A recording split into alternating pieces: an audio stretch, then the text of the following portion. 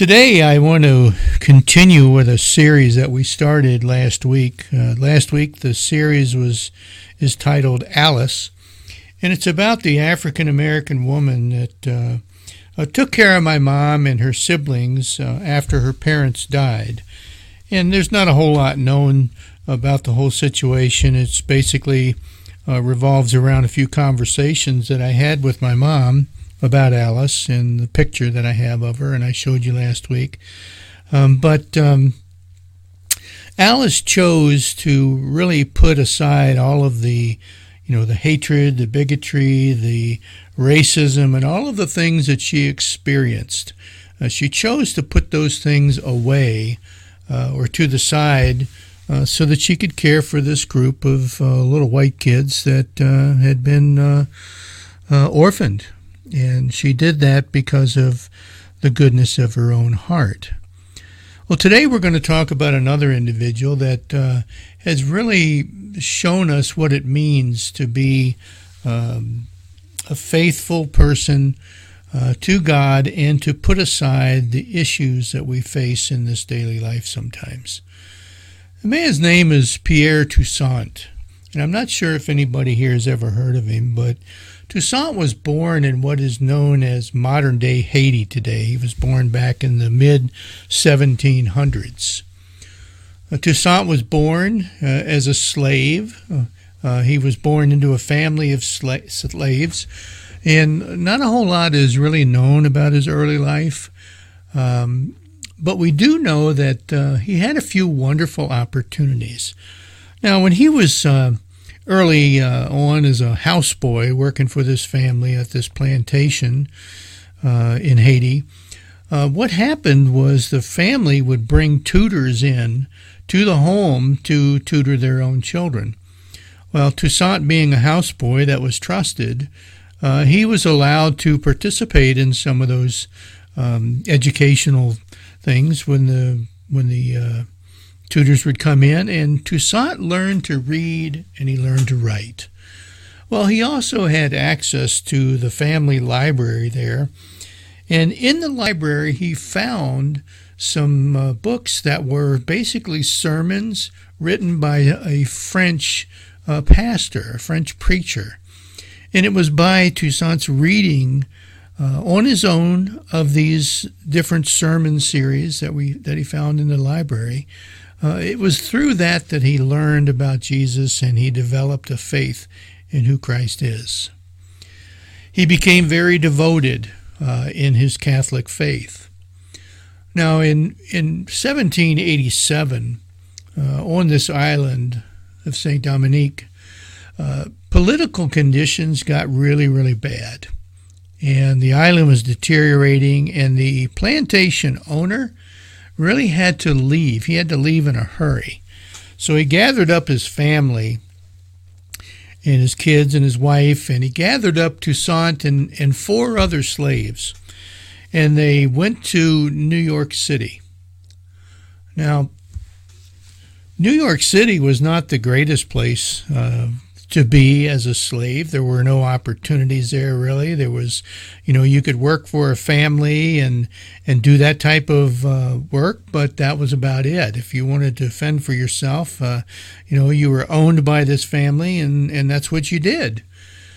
Well, they're in New York. I want you to picture this. They're in New York. There's 5 slaves in this family, and the plantation owner, the man suddenly dies, and his death leaves his widow penniless there in New York City. Her and her kids, and they were penniless. However, Toussaint chose to support her as well as himself from his earnings as a hairdresser. Now, being a hairdresser or a barber back then was about the only job that an African American could get in the city of New York, other than working directly for a family. You could become a hairdresser or you could be a barber, and that was about it. It was one of the only occupations that was open to blacks. And At this point, after the man died, Toussaint had learned this trade of being a hairdresser when he was on the plantation in Haiti, and he kind of was good at it. And he started to develop a reputation. He started to become well known for his talents. So Toussaint did something here that I find absolutely amazing, and that is he chose to support himself through this, being a hairdresser in New York, but he also chose to support the woman and her kids after her husband died.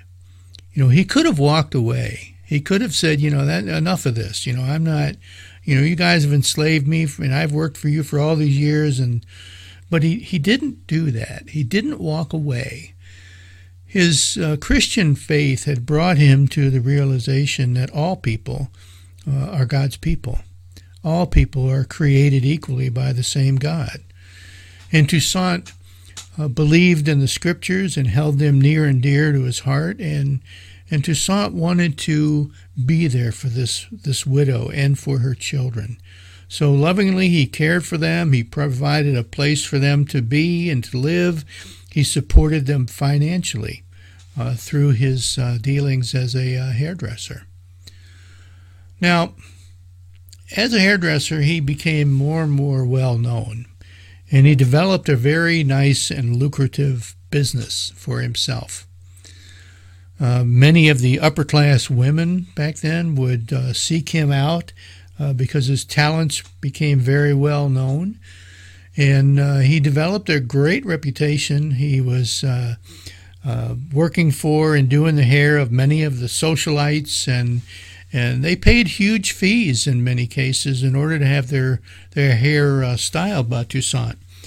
There was a socialite by the name of Hannah Lee Sawyer, and she commented about this man and his talents. She said, as a hairdresser for ladies, he was unrivaled, absolutely unrivaled. So, here's a guy that grows up as a slave, and he comes to New York as a slave, and he's got this talent, and he starts to develop it, and he becomes well known, and his faith is just leading him to not walk away from the troubles in his life or the troubles in other people's lives, but his faith is teaching him to care for them. Now, thanks to his talents, he had a very nice income for back then. He made some wise investments. He lived a frugal lifestyle, and actually he was one of the only African Americans in New York at that time period that could actually afford to buy his own house, which he did. And he also bought the freedom, purchased the freedom of those other 4 slaves that came with him from Haiti. One of them was a woman by the name of Mary Rose, who was a younger woman than he was, by 20 years, and they ended up getting married. They absolutely got married. Toussaint's career as a stylist was one that was really demanding. It wasn't just standing around and flipping a comb, He, as a hairdresser, he spent 16 hours a day. That was his average. Spent 16 hours a day doing his craft. He would start off his morning at 6 a.m. by going to the St. Peter's Church in New York, and he would attend a mass there every single morning, 7 days a week, at 6 a.m., and that's where he started his day. And then he would spend the rest of his day traveling to his different appointments. Well, the mode of transportation back then, the average person would have taken one of these horse-drawn carriages or cars. That was the normal mode of transportation. But this type of transportation was barred for African Americans. He didn't have that opportunity. It's just another one of those examples of how widespread this racial discrimination was in New York at that time. As far as his faith goes, Toussaint earned a reputation as a very devout and a very charitable person. Every day, like I said, he attended the Mass at St. Peter's, but he also was a large benefactor of the Church of St. Vincent de Paul. Toussaint was a very generous individual. He also supported a couple of different orphan asylums. He visited them on a regular basis. And another one of the very phenomenal, interesting things that he did in his life was, even though he was married, but his marriage was childless, he and his wife made it a practice to take into their home many of the black as well as white children that were orphaned on the street. And they cared for them, and they provided for them, and they educated them until these kids were able to fend for themselves. Even though Toussaint had experienced racism at its finest in his life, he still chose to offer this type of loving, caring service to kids, regardless of what their heritage was. Regardless if they were black, white, yellow, it didn't make any difference. They also did something else that was quite an outreach. There was this thing called yellow fever in New York back then, and it was a devastating disease. Well, in some cases, when people did not respond well to treatments, or they didn't seem like they were getting better, they would be abandoned, and they would be put out of the hospitals or the homes wherever they were, and they were in the streets.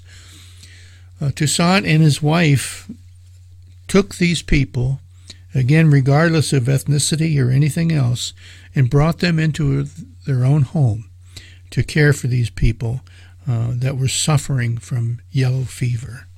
That's quite a thing to do for a guy that, he had the money to kind of just turn away and say, I don't want anything to do with this. I don't want to get myself involved with this. I don't want to catch this horrible disease either. And so but he didn't do that. He turned around and he looked at people and he saw them as children of God, regardless of who they were, regardless of their ethnicity, regardless of their social status, regardless of how sick they were or how healthy they were. It didn't really make any difference. Toussaint lovingly cared for people. This man was absolutely free many years before his freedom was given to him. The widow that he cared for in gratitude for him before she died, she emancipated him, and then he ended up buying the emancipation for the others. And it was just one of those things where it was a beautiful picture of how the love of God could change an individual's heart. He refused to become bitter. He chose daily to cooperate with God's grace in all of the wonderful things that God was doing in his life. All of the opportunities, all of the people that he had an opportunity to help and to serve, and to show the love of Jesus that he had read about and that he was experiencing in his own life. He continued to do that. One of Toussaint's favorite scriptures comes from the book of Micah. It's one that I mentioned last week. And Micah 6:8 says this. It says, "He has told you, O man, what is good. And what does the Lord require of you? But to do justice, and to love kindness, and to walk humbly with your God." Really what he's saying, in Joe's words, is, don't let the past, or don't let the trials and the troubles and the things that are stacked against you affect who you will be, who you choose to be in your relationship with Christ. Be the person that God wants you to be, that God has always intended you to be, regardless of the situation. Do it without considering yourself better than anyone else. Do it so that when you look at other people, you realize that these are children of God, dearly loved by God, so much so that Christ came and died for them, just like he came and died for you and I. There is no difference.